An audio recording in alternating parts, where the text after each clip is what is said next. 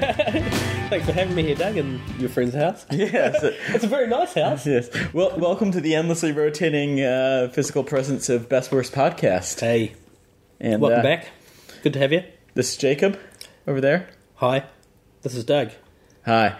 That was probably a really confusing way to introduce that. Anyway, it's been ages, and the last time we talked we were at the film festival, and that was in July, and it's now November, so... Holy crap, it's November, it's been that long. Yeah, we're that disorganized, but... Where have you been? Where have I been? Well, I've been I was actually in America for September, October, and I actually went to a couple film festivals. Oh, really? What did you get to? Well, I went to Fantastic Fest. Oh, yeah, So that was in Austin, Texas, and that was 8 days of... I think it was something like 29 films. Okay, off the top of your head, top 5? Number one, without a doubt, Beyond the Black Rainbow. It'll be a film a lot of people hate. Absolutely loved it. It's just like... did you see Amer? No. Okay. Amer was sort of this abstract rendition of giallo and horror film stuff done with sort of like this sort of dreamlike meditation based on it that became a thing in of itself.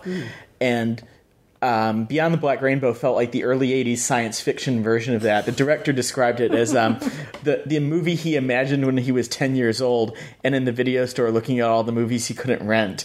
And just stunning to look at. A real trip of a movie, this great analog synth score, and just really struck a nerve with me. Damn. It'll not be to everybody's taste. A lot of people hated it. I loved it, and I think it's one of the best big screen trips of all time. Oh, awesome. In terms of probably the best film that we need to talk about, Kevin, which... the Lynn Ramsey film, and Lynn Ramsey also did Ratcatcher and Morgan Caller, which are both films that are really well respected, and I never quite gelled with either of them. Yeah, it's one of those ones. Oh boy, both those films are ones that I thought, well, they're okay, a little bit kind of bland, maybe. Yeah, this really makes me want to look back at them. The opening half hour, in particular, we need to talk about Kevin, is just sheer stunning, and it's almost just the way it goes back and forth through time, and almost to a level of abstract film, and while still giving you the overall impression of what's happened. Loosely, it's Tilda Swinton and John C. Reilly are parents whose child, Kevin, has committed an atrocity of which the details are revealed. It's Columbine-esque, and we'll just leave it at that. Yeah. And but the details of that, the before and after, all the way to the child is a very 18-month-old in early developmental stages. And there's a lot of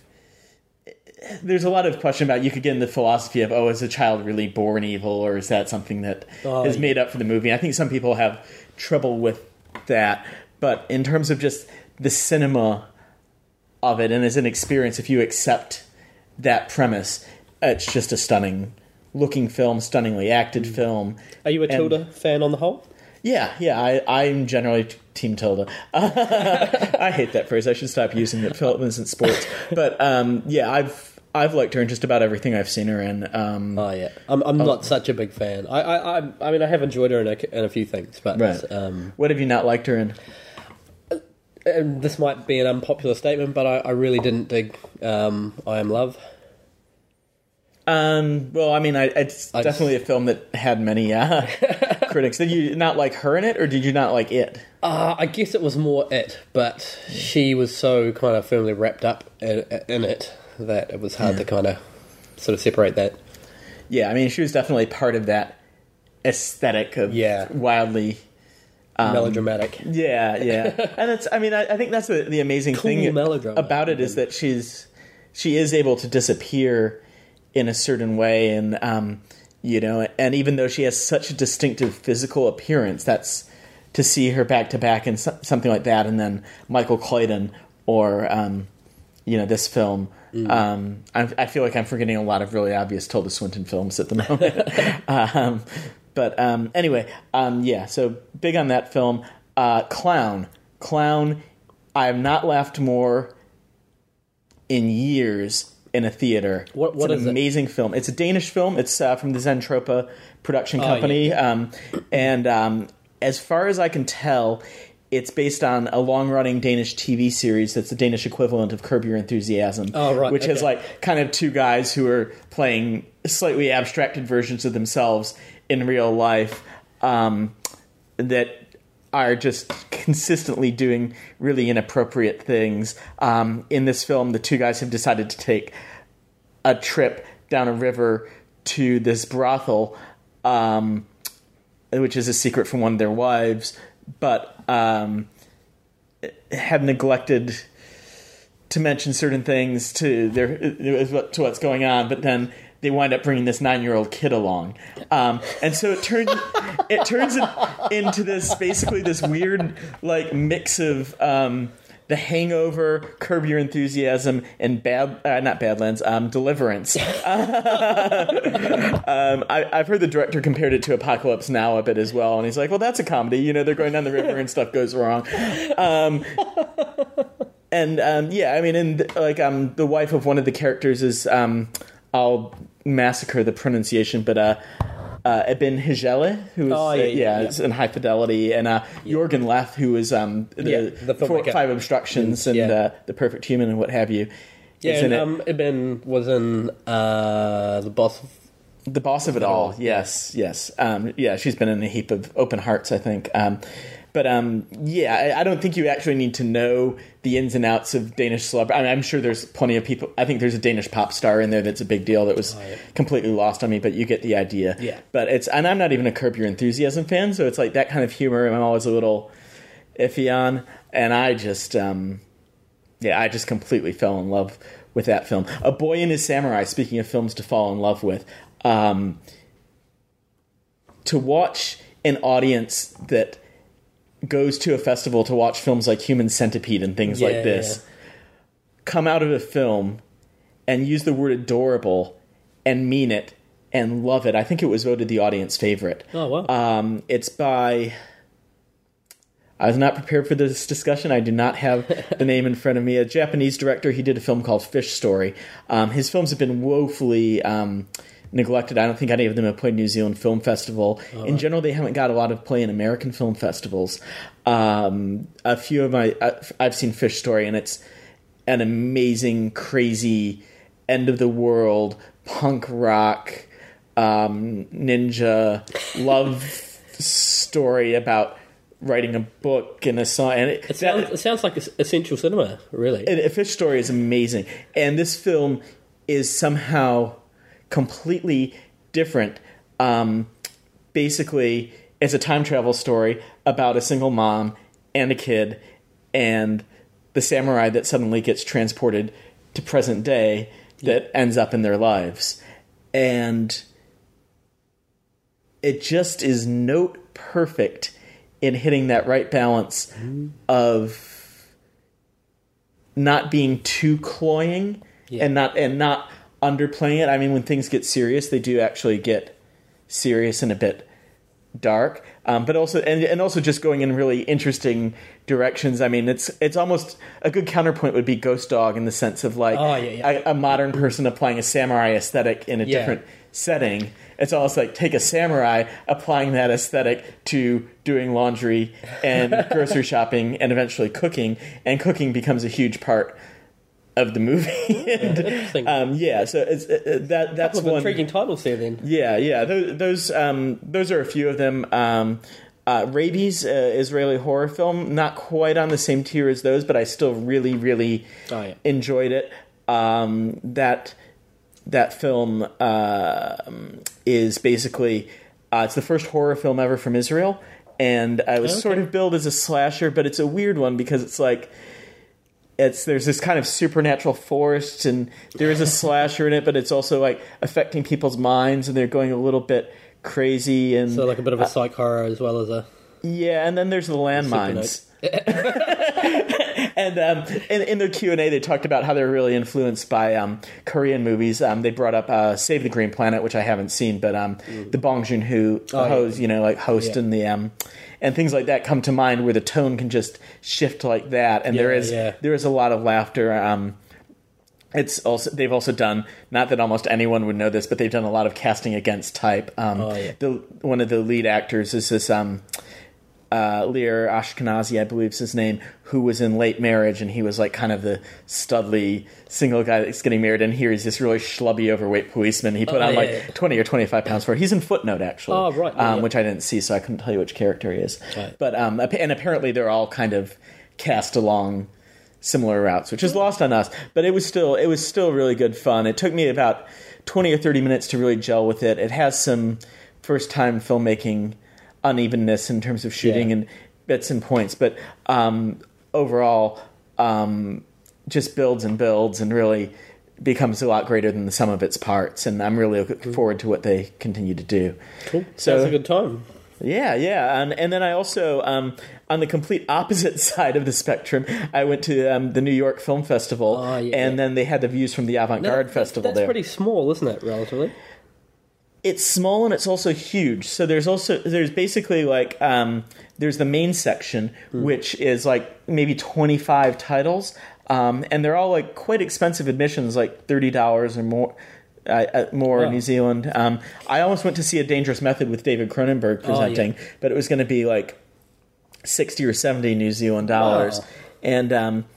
And a lot of them are for titles that are going to open there relatively soon. So, Melancholia played, The Artist, Le Havre, the Almodovar film, and I think the Cronenberg film, Shame. So there are a couple like slightly more. Martha Marcy May Marlene played there actually, and they do have a lot of events associated with it. So I think you actually watched Eric Cohn's interview with the Martha Marcy production crew. Yeah, and I was sitting in the audience for that. So that my was question was read out. Even. And discussed it great length. I was the one guy who raised his hand when they asked who saw After School, and I got a little nod from Antonio Campos. I'm like, nice. But so there's also, for instance, there's that the size of that is easily dwarfed with all the side screenings. There is a run of 25 or 30 Nikkatsu, the Japanese production company, of their old films, and so I saw a couple of those. I saw Capricious Young Man, which was a strange kind of samurai comedy of errors sort of thing. And Mud and Soldiers, which was sort of described as like the structuralist 1930s version of a Michael Bay film, where it's just like lots of marching and lots of explosions, but in a very it's a strange film, but not necessarily strange in a way that would appeal to a lot of people, but it's fascinating. And some others, and then some other programs that I can't recall. And then there was a whole weekend devoted to Views from the Avant-Garde, which has been running for 30 years and has a lot of the highest profile names in avant-garde filmmaking, which of course means a bunch of people nobody's heard of. But I got to see some stunning films there. Ken Jacobs, who's been making films for 40 or 50 years, made a film called Seeking the Monkey King that consisted entirely of aluminum foil and 2 lights. And so he had, one color on one side and one on the other side. And he would slightly manipulate the aluminum foil and strobe between the 2 different lights. And then it created this stereoscopic sort of 3D effect, and that was just gigantic, combined with J.G. Thirlwell, who does the music for Venture Brothers and has done Manorexia and Fetus and Steroid Maximus, with this bombastic soundtrack, and then would interrupt for these political cards. But it was a monumental film. It's one I'd love to be able to see again, and for the festival to bring here. It's a 40-minute I was going to say, film. How long was that? That would go in. The festival does a couple of avant-garde experimental sort of joined programs Yeah. fit in something like that, I guess. Yeah. On the other side of technology, there was a group called the Open Ended Group who've developed their own software, and they had a 3D film there called... They had a 3D film there. We'll just stick with that. And Upending, I believe it was called. And what it would do is they would take actual objects and then they would encode it. And so you'd create these sense of these objects in space, but they'd be able to transform into each other. And they had this very... they'd break the objects down to their vectors, so you'd have like these sort of dullish, colorful lines of color moving in a black space. Yeah. And with a very kind of vector linear sort of feel to it, but almost with like a sort of spiderwebby effect coming off it. It's not like anything I've ever seen. They have a couple videos on Vimeo that give you some of the idea, but the obviously seeing it in 3D gives it another dimensionality. I haven't seen any 3D stuff like that, but I've seen something that sounds like a few experimental pieces in 2D that I've seen that sounds similar. Yeah, you should take a look. I'll post a link and see if you can see that. And then and conversely, there's guys who only work in 16 millimeter showing their stuff. And it's like I talked to Nathaniel Dorsky, who's is a long time avant-garde filmmaker. He wrote a book called Devotional Cinema. That's one of the landmark book on the topic, and he only will show his stuff at 16 mil on silent speed. He won't project it. He won't transfer it to video, and it wouldn't actually work on video. The variations of color, and he does multiple layers of images on the same thing, and the color registers he's working in are so minute and distinct a lot of the time that it would just turn to soup. So it's your only chance to get to see some of those things. So it's a really different.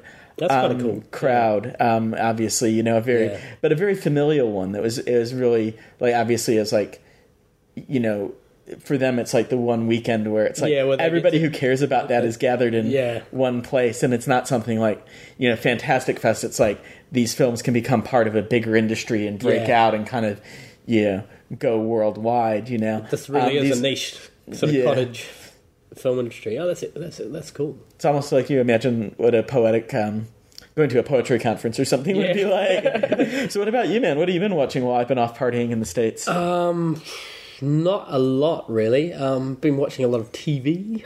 Catching up on series? Yeah, series. I just got the release of This Is England '86, which I'm a big Shane Meadows fan. So I've heard. yeah. So I dig seeing that. They're actually in the middle of film. Well, middle of film. They're at the end of. I think they've just picture locked. Actually, This Is England '88, the next instalment. So that's how many are they doing? I have no idea actually. Right.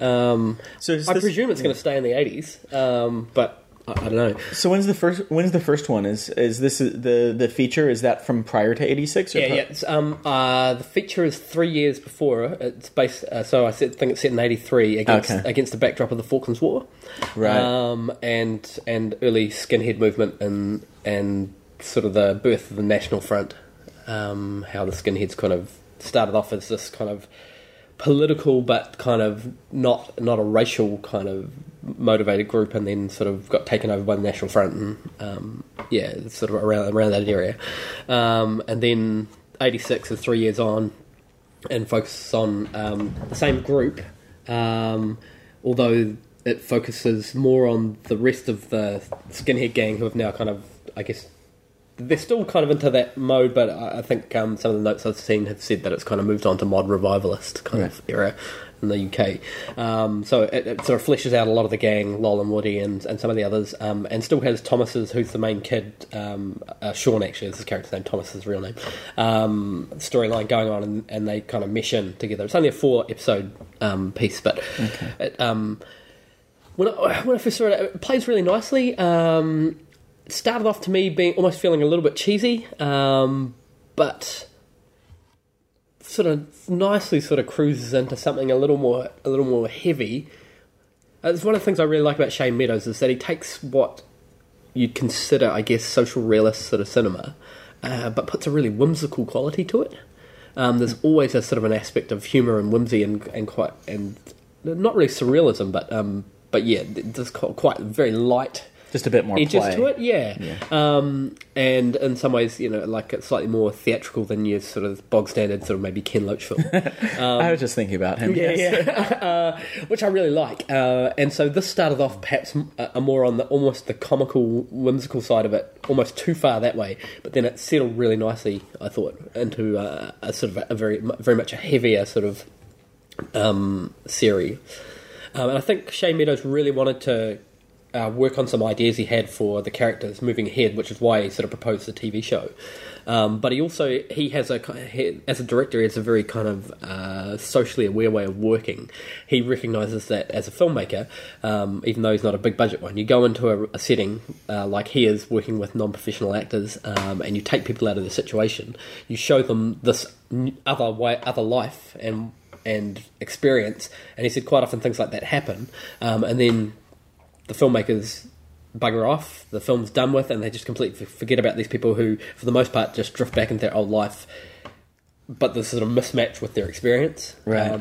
And he doesn't like that, and so he's tried to keep working with the actors and actresses that he's made a platform for in the first place. So he keeps exactly the same cast moved on. Now, some of those guys are actors who have worked in a lot of other stuff, but a lot of them are just non-professional, and this is their first work, and they've actually gone on to other things now, which is pretty cool. But he's sort of kept a social relationship with them, and now also a professional relationship, and give them a chance. But he also wants to keep telling stories about the stuff, because a lot of this is kind of autobiographical for him, about how he grew up in the 80s as a teen in the skinhead era, and how his experience of that time in England in the Thatcherite years, in the working class in the Midlands.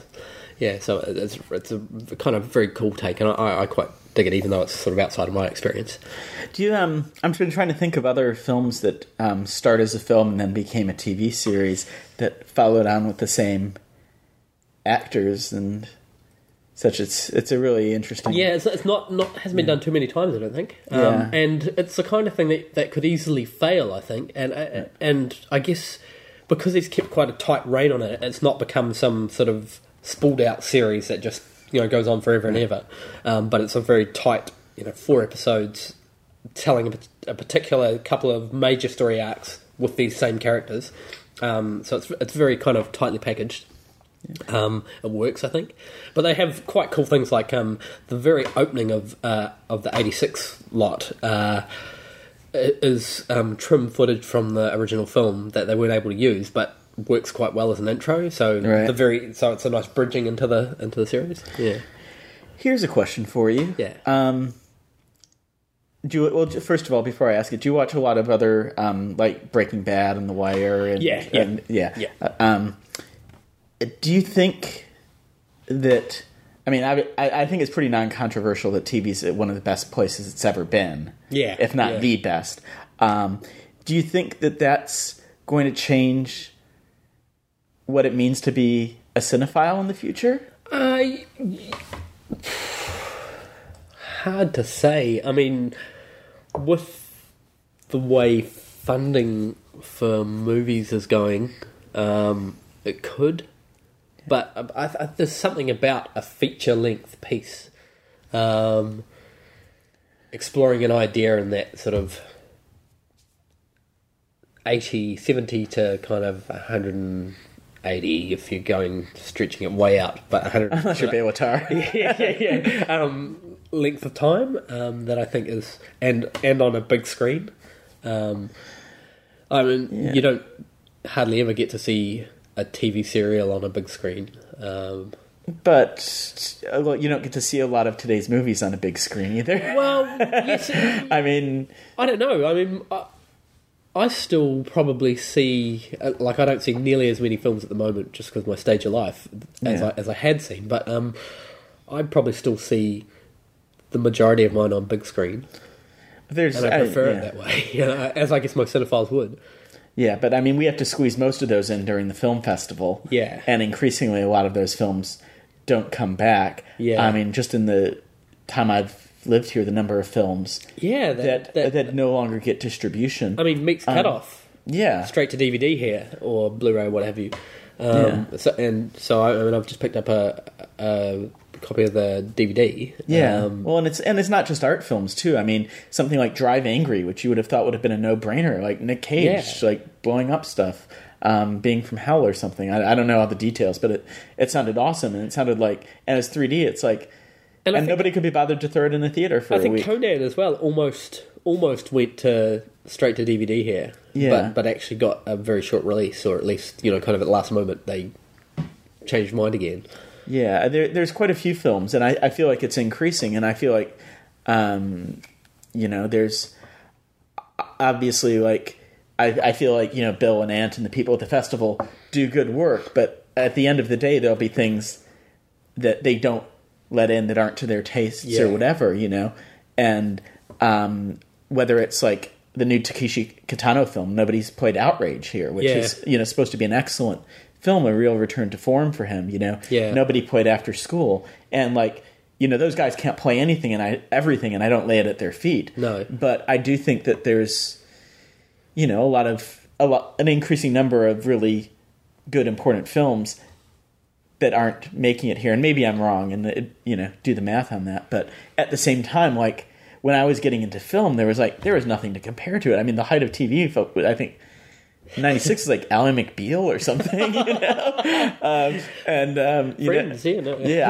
think like I think a year or two later, like I was like, oh, HBO's making this Oz thing. Who knows about this TV on pay channels? I'll catch on, and then Sopranos and whoosh and all that, and so you kind of got that on one side, and then you have the real immersive narrative of games on the other side. When I was getting into it, things like, Pac-Man and Joust really didn't have anything, like that. And now it seems like a lot of films are actually taking their cues from video games. I mean, you look at Scott Pilgrim versus the World. Well, and vice versa. I mean, games started taking a lot of cues from film and television first. Sure, but the fact that equation's now reversing, yeah, and I guess for me there was never a question growing. TV's the most important thing, and movies are the most important thing.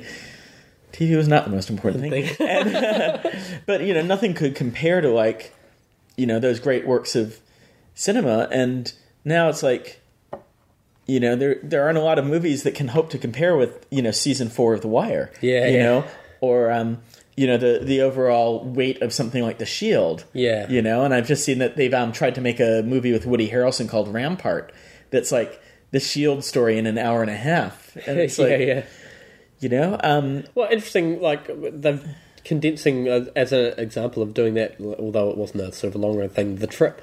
Michael Winterbottom, did his TV series, which I've seen the series, but not the cinema version. Not the cinema version. I'm the other way around. I've seen the cinema version on the plane, but not the series. And it was an interesting idea to take that and then condense it into a film.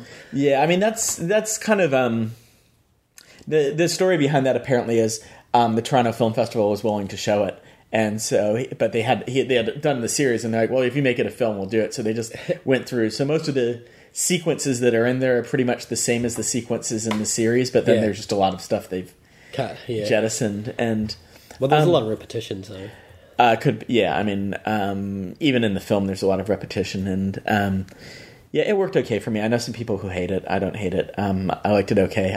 But I was just kind of like hanging out with those guys with a slight tinge of a local hero style ending at the end. Anyway, but yeah, I mean, I didn't watch a movie last night. I had time. I watched Breaking Bad instead because I'm catching up on season 3 of that. I think about that sort of, is being a fan of cinema going to be as marginal as being a fan of theater now is, where it used to be a bigger thing, or radio plays. There's a story recently about how, like, I think they just had the last conference of like fans of early radio plays, because pretty much all of them were on they're running out of guests, as guys who had done one show once, and it's like when they were 8 and now they were 80, and they didn't really have that many stories because they were 8. So I don't know, maybe a dying medium, but maybe not.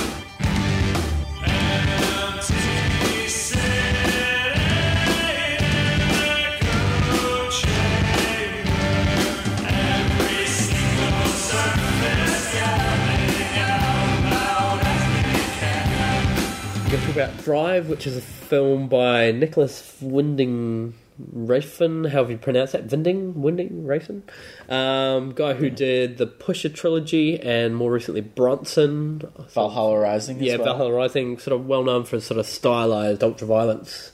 And is he Danish? His background, I believe so. Yes. yeah. He got into a pissing match with Lars von Trier. Yeah. And it stars Ryan Gosling, who's very much sort of up and coming star, who I just recently learned was part of the Mickey Mouse Club team with Timberlake and Aguilera and Spears and that whole crew. Wow, I did not know that. No, neither did I. It's I great. thought you were going to say you recently learned he started The Notebook. No, yeah, which was pretty crazy. That was obviously in some ways quite a talented group.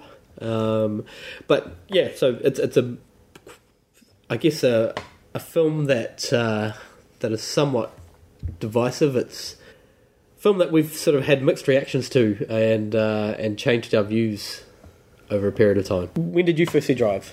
So yeah, I saw it. I was hugely it had been nothing but raves from Cannes. Won Best Director against so many other great films. Even today, I saw a tweet from David Ferrier saying "Film of the Year." Yeah, lots of people had said it, been just so enraptured with it, and I love Two Lane Blacktop. I love The Driver. I love Vanishing Point. Yeah. I love Dirty Mary, Crazy Larry. Yeah. Basically, I love a good 70s car film. Yeah. And the first 5 minutes of Drive, to answer your question, I saw it in September in the States. Like, I saw a double feature with Contagion, actually. I saw really? Contagion first and then Drive. Go to a multiplex. They were showing at the same time. I wanted to see them both. So... caught him, They weren't programmed as a double feature then. No. Okay, it was that would be really, it was the I'm at a multiplex that shows 30 films. I'm going to make a programming decision for myself, and the timing worked better to see Contagion first, which was great because it was actually a Cliff Martinez double feature, and he did the score for both, and the score for both is excellent. But yeah, and so the first 5 minutes where you have a getaway driver and you have a very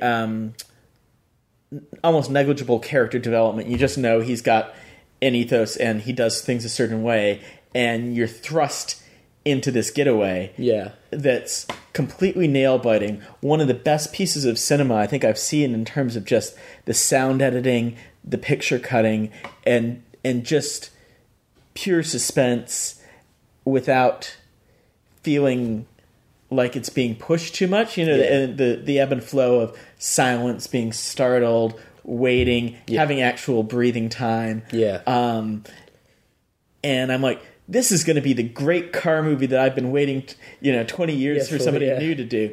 And then the whole rest of the movie, nothing like that happens. And I just sat there, sinking in my chair, getting angrier and angrier at the film. So that's my first viewing before we talk about angry. Yeah. I was like, I was actually wishing I could switch the theater over to Drive Angry at that point and watch Nicolas Cage.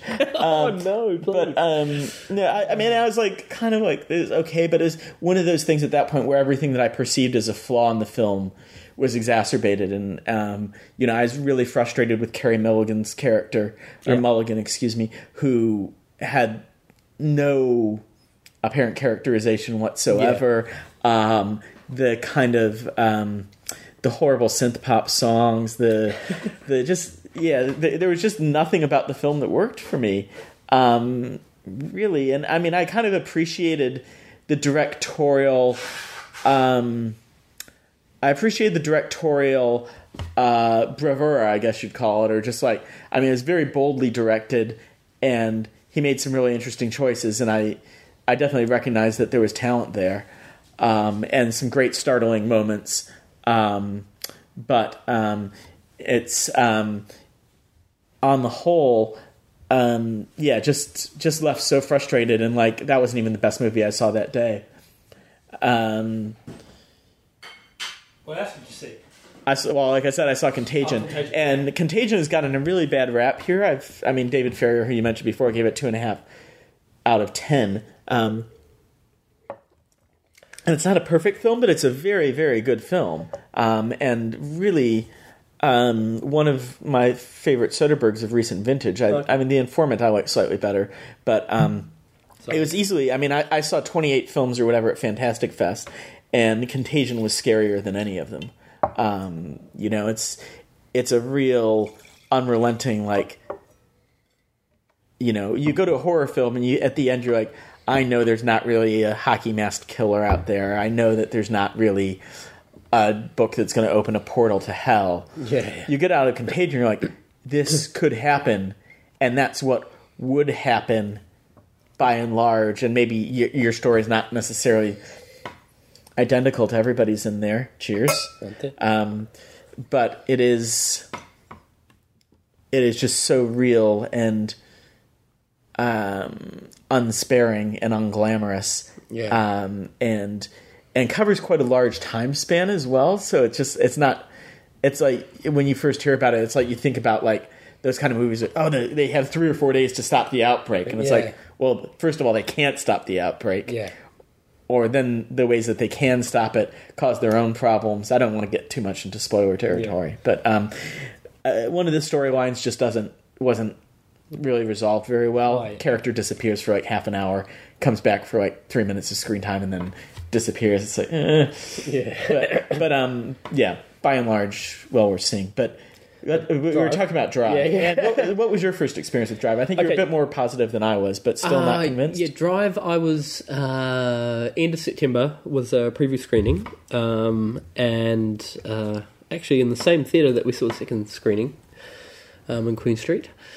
I came out of the film and all of my friends were going, "Oh, this is fantastic! This is wonderful."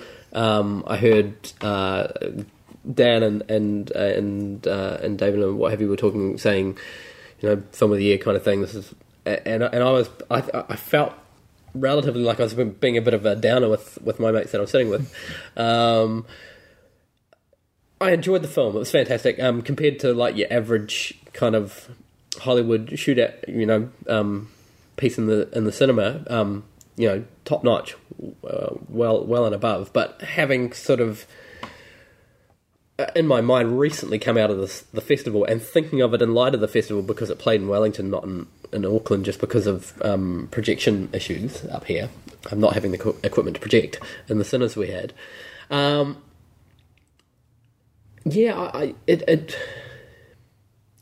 like you said, there was strong direction, beautifully shot.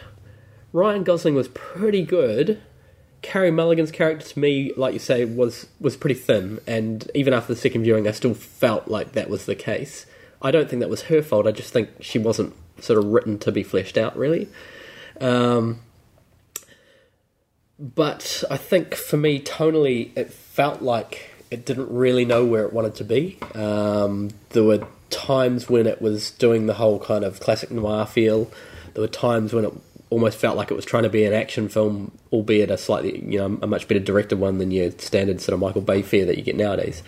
And then there were times when it felt like it wanted to be a really European art house piece. And I think it brought to mind to me a couple of scenes from Humanity, Bruno Dumont, where there are parts where, you know, there was just like almost an emotionless kind of journey to extreme violence, that just sort of these moments of great passion that were almost passionately put out there, which is not a bad thing, you know, as a film that can work really well. But for me, the film itself kept jumping between these tones, not visual tones, but almost genre and emotional tones that are somewhat mismatched, and so that frustrated me a little bit. I also had issues with the sound. I really did like the score and the soundtrack, but I felt like the volume levels on the soundtrack, the music in particular, were pushed way too forward for me,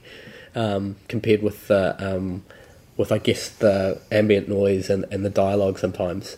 Well, not so much the dialogue, because I never put the music over the dialogue particularly, but the ambient noise of driving, road sounds, all that kind of stuff. It was like you had a piece of dialogue, you had some stuff, and then suddenly you'd have the song, and the song was front and center, and that's what it was about. Well, you wait so long to get a piece of dialogue that you want to be able to hear. That was something, the first time I just got so impatient with the long pauses. And, so I didn't have an issue with that. There's a bit where the police show up to ask Carey Mulligan a question, and after 3 seconds, they're like, "Can you answer the question?" And I just want to yell out, "She's okay. She just takes 4 seconds to answer anything in this movie," you know. Yeah. So that was one thing I'm curious about.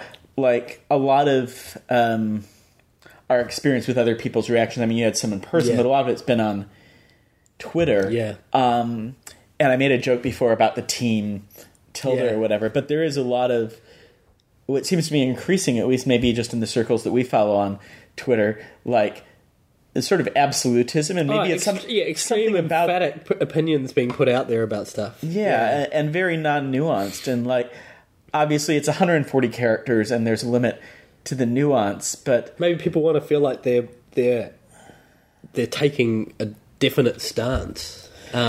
Whereas I've always been personally a little more personality-wise, try to be a little more vague. Just because I don't, I have an issue with sometimes with giving really hardline responses, because I kind of work out my way of feeling about things often in a discussion forum, as opposed to I come with a pre-prepared response and that's it. Well, I think one thing that I have, and this really obviously ties in, it's not clear to anybody who's listening, but we went to see this together a second time. Yeah. And one of the things that I often feel is that the only really fair way to judge a film is to watch it a second time. Yeah. Because the first time you're watching it against your preconceptions. Yeah. And, it may not work because, I was expecting... I was wanting the driver or Vanishing Point or whatever, and then I'm getting this kind Vanishing of Point for the teens or whatever. This sort of logy, violence-ridden thing, and I'm like, what is it? And and part of that, if the extreme praise on Twitter hadn't been there, if it had just been like some movie I randomly picked out of a multiplex, and I was expecting Fast Five, and I got that, I probably would have come out like, wow, that's a really different, interesting movie that just snuck in there, as opposed to the relentless hosannas. Top 5. That's the thing. It seemed like the nuance of discussion around Drive is like, is it the number one film of the year, or is it only in the top 5? And you were like, it might be in my second top 5, and everyone's like, heretic. And I'm like, I don't even think it's in my top 50. So we went to go see it, and walking towards the second screening of it. I came much more positively inclined to it. And the intervening period, like as we talked on our discussion on Twitter, what have you, and you were going, what's up with your turnaround? And my turnaround wasn't perhaps quite as much as it seemed, partially because of the review I wrote and the rating it got. I think that rating was one of the best few films of the year or something. The language around the rating is not that helpful, and I didn't write those. Yeah. But in terms of putting the film in context of the multiplex masses, as opposed to the films that I really want to see and only see. So, like if I'd seen that in the festival, it wouldn't be in my top 10 probably, right. Or top 5. After a first viewing or after a second viewing? After a second viewing. It might make a top 10 for the year, but I'm not convinced necessarily. It certainly wouldn't be in the top 5. But in saying that, compared to the general list of cinema for the year that people reading the review are comparing it to, it's well above in the top. It's in the top 5% of those, I think. Yeah. Which is where the rating came from. But for me, the film came together a lot more, and I guess it's a testament to the quality of the film, is that I couldn't stop thinking about it, even though I had issues with it. It kept playing on my mind. What is it about this film that people love, and why? What is it about it that I've got issues with? And going, I still have issues with some of these things, but I actually see what he's doing with some of the stuff now, or at least I have an understanding of what I think Rafin is playing with, and some of this is quite clever. Like I really do like. There's a few key things in it that stuck out to me, such as comments. The very funny line that he whacks in there about with Bernie talking about his background. How we met, blah blah. I used to make films in the 80s. Little action films, a little sexy. One critic called them European, and it's essentially a comment on the film. You've got this film which ostensibly is a road film that these people are thinking, oh, this is Fast Five, it's classic kind of Fast and Furious, or you're thinking it could be more of a 70s existential road film, and he's going, but actually, you get in there, it's a little bit cheap, it's a little bit nasty, but it's also it's what people might call European, except that it actually is European, and it's got a European flavour to it. And so you've got all this real kind of restrained dialogue. They've from a really interesting interview I heard with Gosling and Rafin, they essentially carved out something like 2/3 of the dialogue from the original script when they picked it up and worked with it. And so you've got these pauses, you've got this kind of interesting cadence to the film that it really isn't a Hollywood thing, right? But in a very much a Hollywood stamped genre, so you've got like this LA noir piece that isn't out of place in Hollywood fare, and sort of possibly better end of Hollywood fare, but the cadence and some of the tone things are very much out of place and out of step with the Hollywood field. One thing that my friend Steve Chow noted about the cinematography is I forget, he couldn't remember the painters, but that a lot of the frames are based on famous paintings of LA. I had no idea. And so here's something interesting. The first time I saw it on 35mm, and it was an underlit bulb, and there was something not quite right with the sound. And then we saw it in digital. And so that was the first time, and the images just sung this time, singing in digital. And it was shot on digital, the Arri Alexa. Yeah, great camera. And I don't know how much of it's that and how much of it was just a bad 35mm presentation. But I definitely felt a lot, I mean, the images were just electric. That's very much. I think that you're right. I think there's a visual, not appeal. There's a kind of almost a visual assault or attack in the shooting, which is fantastic. There's just an attention to light, which lighting is something. There's a lot of non-naturalistic. Like if you look at a frame and you look at where the light's hitting a person on their face, it's like, and you think about where the lights would be in reality. It doesn't make any sense. Like it doesn't work. But at the same time, at iconic level, it works. Did you notice the difference between the daytime lighting and the nighttime lighting in that respect? I hadn't thought about it explicitly, but you mentioned it a bit. But because for me that really split the some of the tone things of the film when I got to grips with thinking about that later on. For me, there was a real divide between almost the mundaneness of LA during the daytime shots, which was fantastic. Like I like a very real thing, and it reminded me to a degree, not in terms of the film, but of Terry Zwigoff's Ghost World.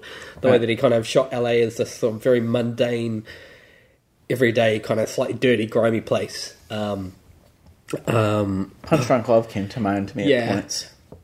But at night, where a lot of the action happens, where the driving happens, for the most part, except for the escape thing, but where the opening sequence happens and where a lot of the stuff with her happens, there's a real kind of, that's where you get this bizarre, quite idiosyncratic lighting and visual tone, and it almost takes it, like you say, in by bizarre choices, into almost a fantastical place. And so there's this real divide between the mundane and almost a mythic kind of quality.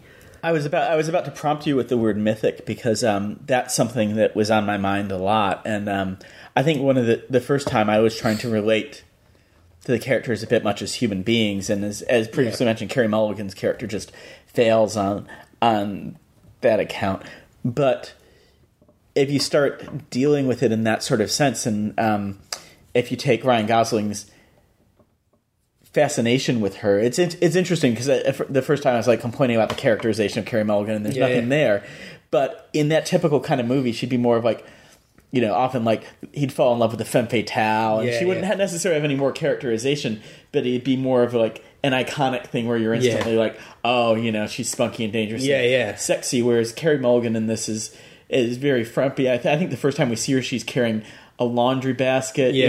She see her grocery shopping. All this stuff, and all of that's like, the way I choose to read the film that made me think, oh, this is actually really clever, is actually she's symbolic of domesticity, and so that's like his, what he longs for, but can never have. I mean, they've got two apartments that are ostensibly in the same building. Well, they're right beside each other. Yeah. I mean, and his looks like a hotel room. Well, his has nothing in it. It's totally bare. Yeah, and he works on bits and pieces and then just disappears, and hers is the home. Yeah.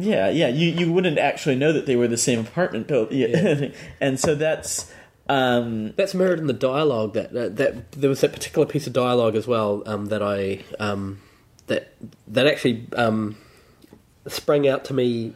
The closing phone call? Yeah, in the film, the first viewing, but really when I was writing my review and I was thinking about it, it very much sort of came home to me when I was thinking about that particular piece of dialogue, which I think passed by a lot of people, and maybe I'm reading more into it than there's there, but like I think you commented, when there's so little dialogue in a film, then pretty much all of it has to count. Yeah.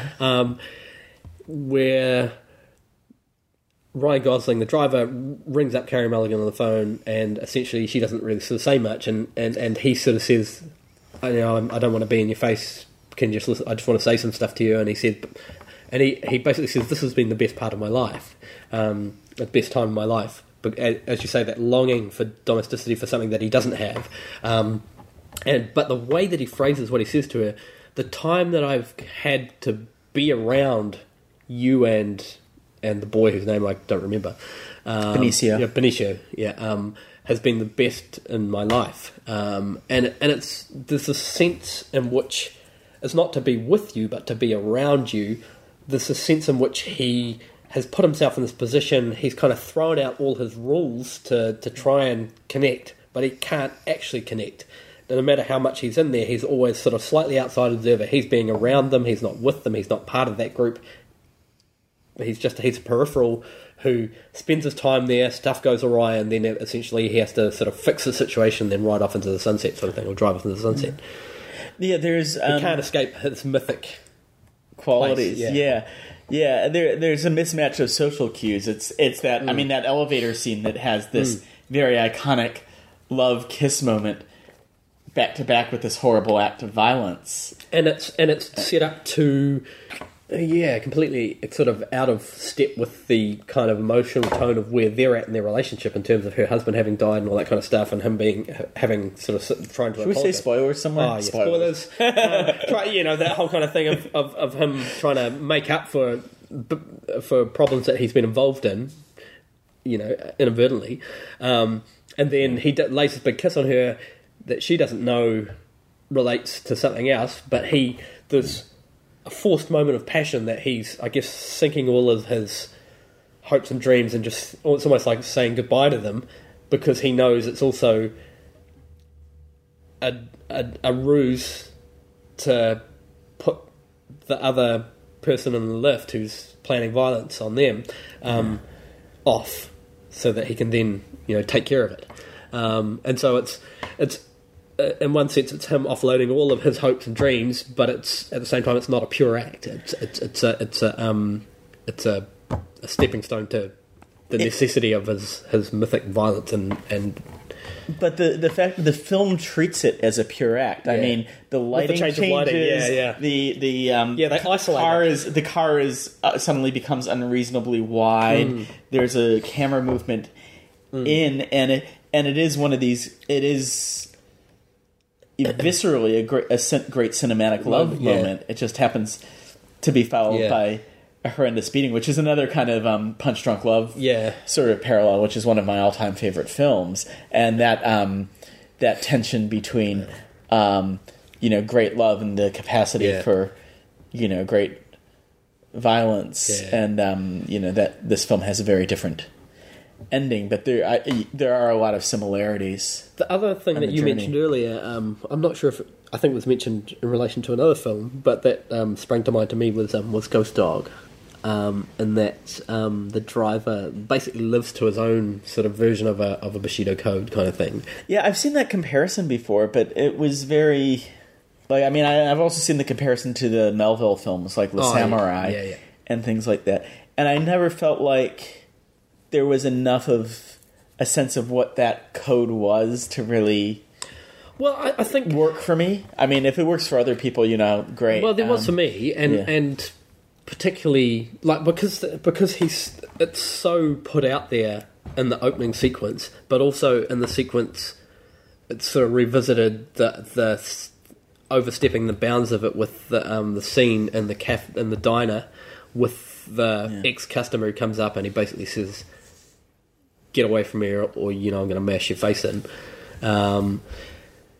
It's saying this is outside of the bounds of our relationship and the bounds that I've set up for how this works, and particularly during the day, this is not a job I'm on. This is me in life kind of thing, and the fact that to try and seek this connection to domesticity in actual life, he transgresses his own bounds, and things go terribly awry. And then he has to step into the place of fixing that up and becoming somewhat of a saviour for a mess that he's somewhat created. And then he has to after he's done that, step back into his mythic capacity and go away. Yeah, I mean, I guess I see what you're saying. Yeah. For me, there's something about those characters, like Ghost Dog. And the emotional tenor of them both as well, of being very kind of controlled and... But Ghost Dog has that real strong... I mean, I guess it has that real strong relationship with the child. Well, there's a sense that it informs his humanity, where there's not actually a sense that... Well, the driver has a good relationship with the son, with Benicio, that... He enjoys it and appreciates it, but it's almost like... One of the things in terms of the speed of the dialogue delivery, I really noticed is that Ryan Gosling processes each statement emotionally and then gives a verbal response, or doesn't sometimes. Yeah. But, in most films, the dialogue is the dialogue is the engine for delivering the emotion, and it's very rare to realize somebody's just processing an emotional response to what and I think that was why it threw me the first time. Like the second time, the speed didn't bother me at all. I just clicked with that. But that's a very unnatural way, and there's something very peculiar about it. How you doing on the? Oh, I know, good. Yeah. But I mean, I still have minor qualms with the movie. I'm not sure the whole opera aria thing quite works. I mean, there is something interesting to me about the arc, and we're getting into major spoiler territory here. Yeah. The further we get down the road with the driver, as he basically is unleashing his retribution on the mob, his visage disappears further when he goes to kill Ron Perlman's character. He's wearing the plastic mask.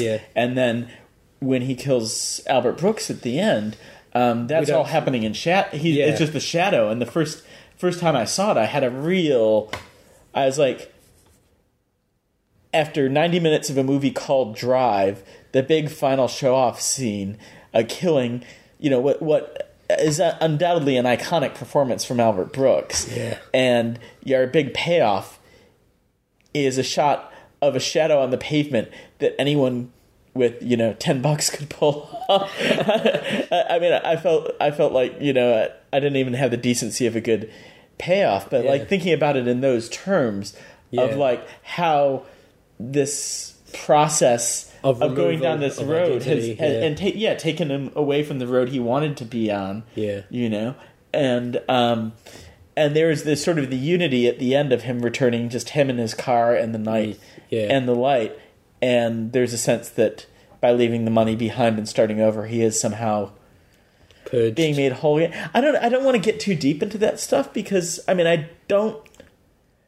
the end, I don't think there's a strong argument for this movie on substance. Yeah. And I don't think that's a bad thing. I've had a couple different movies come up in my Twitter feed recently with people just lambasting them.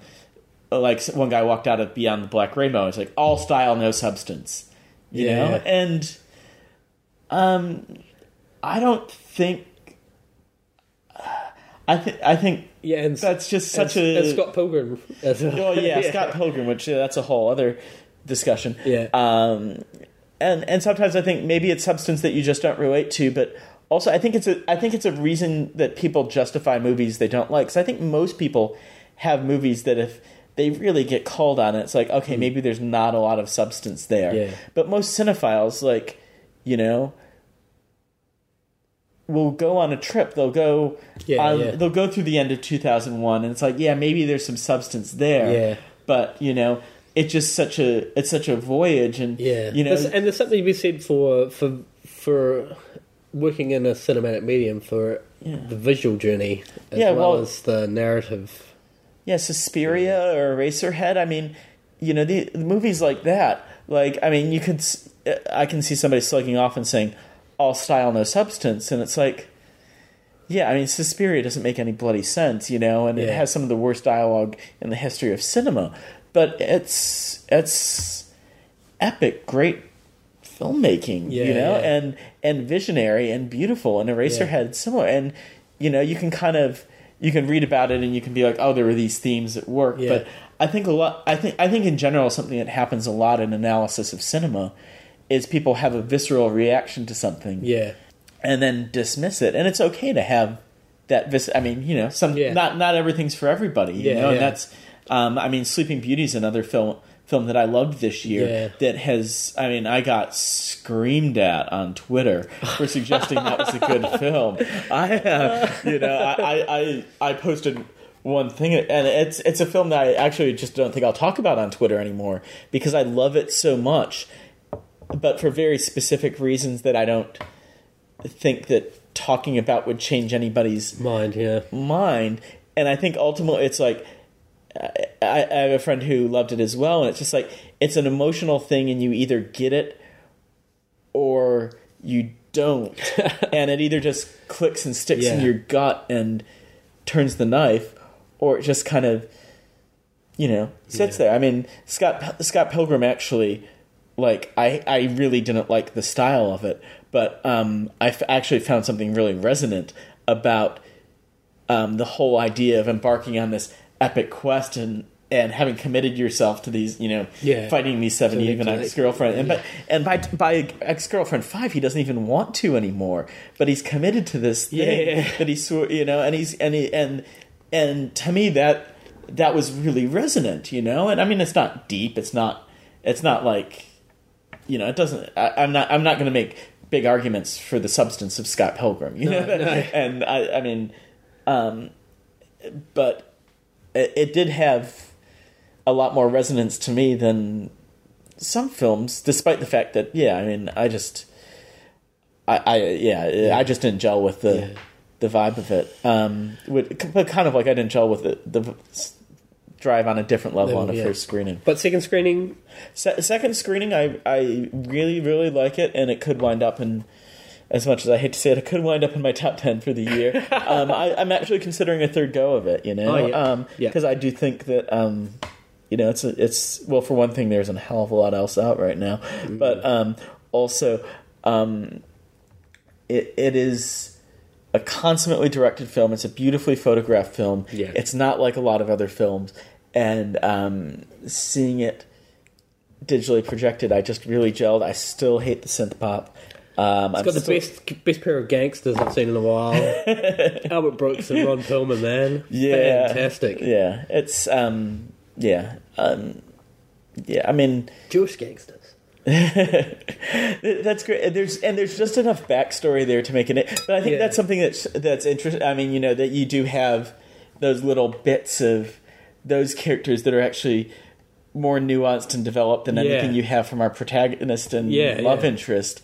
And that's true. We haven't really talked about Bryan Cranston's character at all either, who's kind of a bit Captain Exposition a bit, but also there is this contrast where it's like he is... I almost sort of think of him as the disappointing uncle. He's the guy you kind of have to have around, and you want to do what you can for him, but at the same time, he's a bit of a lead chain. Yeah. Well, and that's the closest thing he has to a family at the start of it. But it's also clear he's really using. He's essentially trying to get his own off the, make for himself off the back of his friends. Yeah. But it's part of the Bryan Cranston magic as well. Yeah. That was another Drive Contagion similarity. They don't have Bryan Cranston. Oh, really? Yeah. He's got a small role in Contagion. But the guy who single-handedly makes the lead character in Breaking Bad watchable as opposed to just... Which is quite funny because I'd completely forgotten that he was the dad in Malcolm in the Middle. After sort of having watched Breaking Bad and just sort of thinking of him in that role, and then I said someone about Bryan Cranston is in Drive, and they said, Malcolm in the Middle, and I went, oh my goodness, so he is. Yeah, he's reinvented himself, So we probably ranted enough about that. Yeah.